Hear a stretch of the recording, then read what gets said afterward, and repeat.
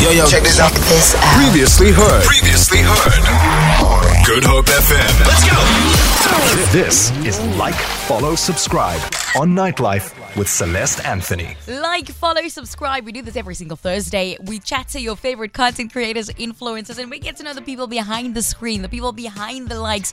And usually what you guys do is you jump onto social media or WhatsApp, or you Facebook inbox me and you Instagram inboxes me videos of people you'd like to hear on the show. And so I try and do just that. And tonight I'm very lucky.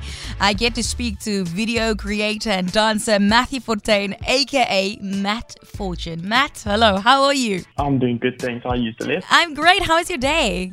Oh, my day was fine. Enjoying the heat. Enjoying the heat? Yeah, we had some heat on the side. Oh, lacquer. Matthew, when people join me on the show, I generally first and foremost, I ask them, do you consider yourself an influencer or a content creator? I feel like the word influencer is a very controversial word. I would Very say much content so. creator. Content creator. Okay, that's now we know, right? Yeah. And we see you on social media, of course, on Instagram, on TikTok, and we see what you do. But who is the guy behind all of that? Where do you hail from? Where did you go to school? So I went to Van Riebeeck Strand as a primary school. It was a small local school in Marco Strand, and also went to Milnerton High School in Milnerton. Did you at high school, what did you want to be growing up? So it's funny, actually, my first dream career was to be a pilot. Really? Yeah, And now you're flying through the sky just by dancing. exactly that. In fact, where did the dancing start for you? So I started dancing from a very young age. I was probably about 8 years old, grade 2. Oh. And I would just fool around. I thought, I'll just try to do some moves, do some Was songs. this at home and not at dance class or anything? No, I wasn't even part of a dance school. This was at home. So then what tricks would you get up to at home? I would just start breakdancing, spinning on the floor, doing some weird moves. And my brother said, wow, you've actually got some moves. Did that come naturally to you, or were you watching movies? What was the inspiration behind it? I often find people who, start dancing say, there was always music playing in my house. So I just went with it. Yeah, that's very true. I would have to say one of my biggest inspirations, probably Step Up. Really? I loved Step Up. Yes. But then I've got 2 left feet, so really, it's embarrassing. People always assume that I can dance, and I really can't. And now, so starting dancing at 8 years old, how did that transpire and how did that go over onto social media? Okay, so I danced professionally. I was part of a dance school. I would compete all over the country. I was blessed enough to travel the world and compete. And then by the time I reached matric, I retired from competing. And I asked myself, how can I keep my name relevant? How can I keep my face out there? And with the exposure to social media now, Instagram and TikTok, I put the 2 and 2 together. And I said, why don't I just start posting dance content online? You make it look so easy. It's definitely not it. Really? No, not at all. It looks like it is. I look at it and I go, look how it makes it look easy. But if I had to do that, it will be a complete disaster.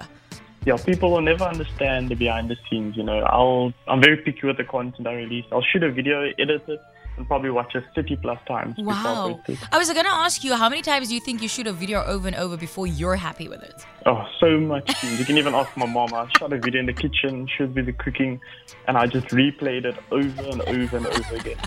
What's your family's support like in your dancing career? My parents were very supportive for Okay. me. I mean, especially when they had to cover my cost for going overseas. Oh, yes. They could see that was really a passion, and they fulfilled it for me. That's absolutely fantastic. To Matthew's parents, if they're listening, we are grateful because now we get to see all the wonderfulness unfold in front of our eyes. What do you think, Matthew, for, aspiring dancers, and especially for you who started at the age of 8, for those 8-year-olds listening today, what is the most difficult thing, the most challenging thing about, trying making a career out of dancing, and the best thing? So I think if you're going to take your videos online, don't do it for the views and for the likes. You're going to get demoted very quickly. You're going to post your first video, you're going to get maybe 10 views, 1 like. Do it for yourself and for the purpose of fulfilling your passion. And I promise you, it might take you 10, 15, 20 videos before you hit that one video that's just going to go viral. Blow up, right? You never know which one that is. Never know. Matthew, before I let you go, I want to ask you, so once you start building a online presence, people start recognizing you, right? Out in the streets or, just people that generally are fans. How do you get used to that and how do you react to that? So I must be honest, it actually catches me off guard. Sometimes I'll go out with my friends, I'll meet new people, and even though my friends know them, I might not know them, and they'll say, "Hey, aren't you the guy on Insta that does those dances?" And I'm like, "Wow, my name's really actually getting out there." Is it weird?